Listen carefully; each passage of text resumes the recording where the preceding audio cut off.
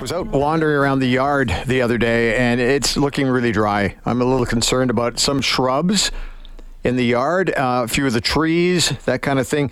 The lawn is the lawn. I'm sure it'll figure out a way. If it can survive our winter here, it'll be okay. We figured we got to get somebody on to talk about how you can protect your yard a little bit with no snow, no ground cover at all. So Jillian MacPhee is joining us, the Leafy lady. Hey, Jillian, Hi. how are you? I'm doing really well. How are you? Fine, thank you. Do I have a reason to be concerned with the way the weather's been and if I've just planted something? Yes, definitely, because we've had no water and there's no water reserved at the roots. Yeah. So it's really important. It's a little too late now. Now yesterday I got my last little bit of watering done. Yeah. The perennials I didn't do too much with those, but I gave one last deep root watering to the evergreens and to the shrubs.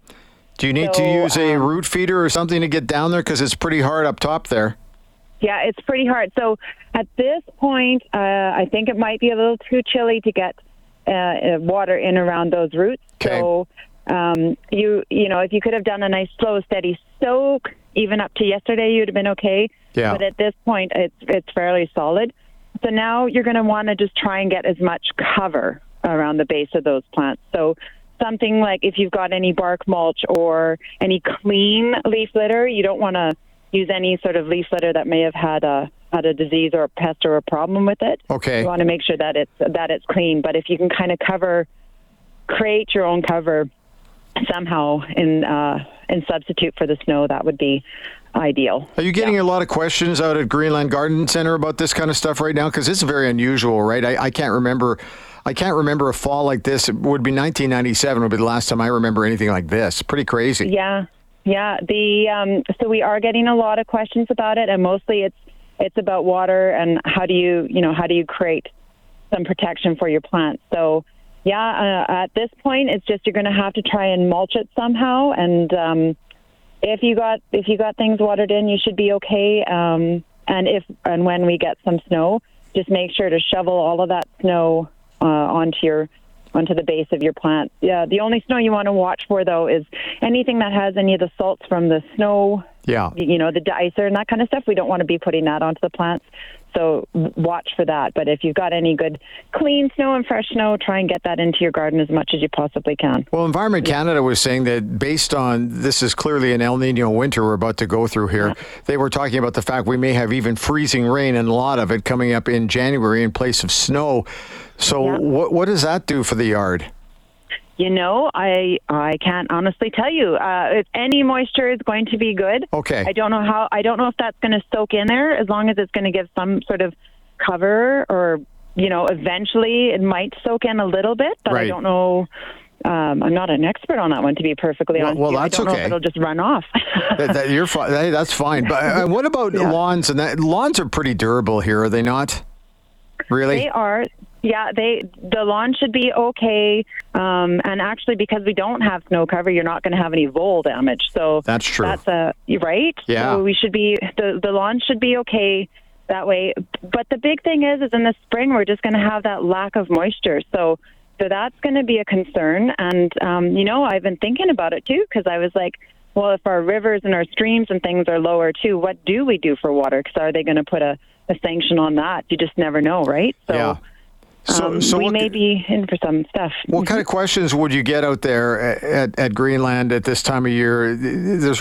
We're at this point now where we've had a couple of hard frosts, and it's really, really tough. But I'm guessing on your show also, which you can catch right here on 6:30 CHED every Sunday from 9 to 11, you've got to be getting this. This one's got to be popping up more and more all the time. I actually thought about pulling the hose out this weekend just to get at those shrubs, but you're right, it's probably too late. It's a little too late. So even if you could, because it's only minus, well, I'm out of the sturgeon right now, and it's -3 and beautiful. So if you had like a hot water and a jug, if you wanted to get some hot water and slowly pour that onto the roots, that might work as well, just to get that extra moisture. But most people's hoses are all put away and stuff. So last Sunday we had this question a whole lot on the garden show, but now everybody's kind of moving over to the Christmas thing where they're asking more about that and more about indoor plants again. So well, we'll get to that in a split second or so, but you also brought up voles, which we've had a problem in the past, not recently, but where do they go in a situation like this? Do we know? You know, I don't even know where the voles go. Okay. Well, you know what? They can go far away as far as I'm concerned. Yes, they can. And you can use, so there are things like plant skid and other, rodent detractors and rabbit detractors and that kind of stuff.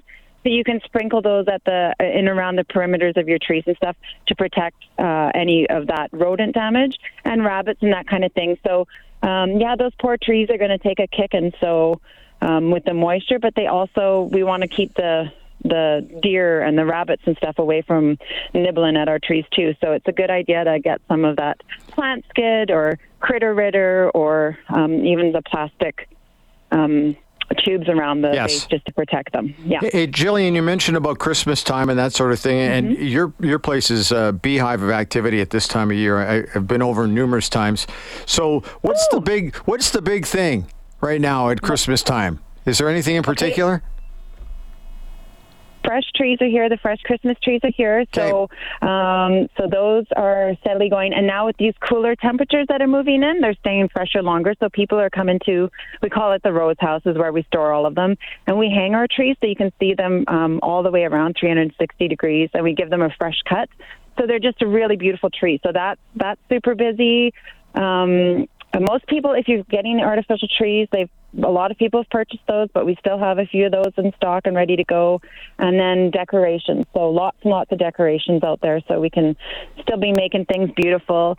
I've just started decorating my house. I put fresh arrangements up on the mantle, and I'm out in the forest right now walking my parents' dog, who has found, believe it or not, an open spot in the Sturgeon River. I'm watching him right now. I'm supposed to be babysitting him, and he is a Chesapeake, and he is enjoying that one little chunk of open river that he has managed to find.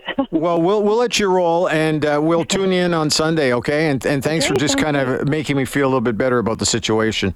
Yeah, it's all going to be fine. We're all, we're all strong Albertans. We'll get through this one too. Okay. Okay. Thanks, Jillian. Okay, thank you. Take care. Okay, you too. There you go. Okay. Jillian MacPhee joining us. I gotta go get this dog. Yes, get going. Get that dog safe. All right. Okay. Okay. All right. Bye.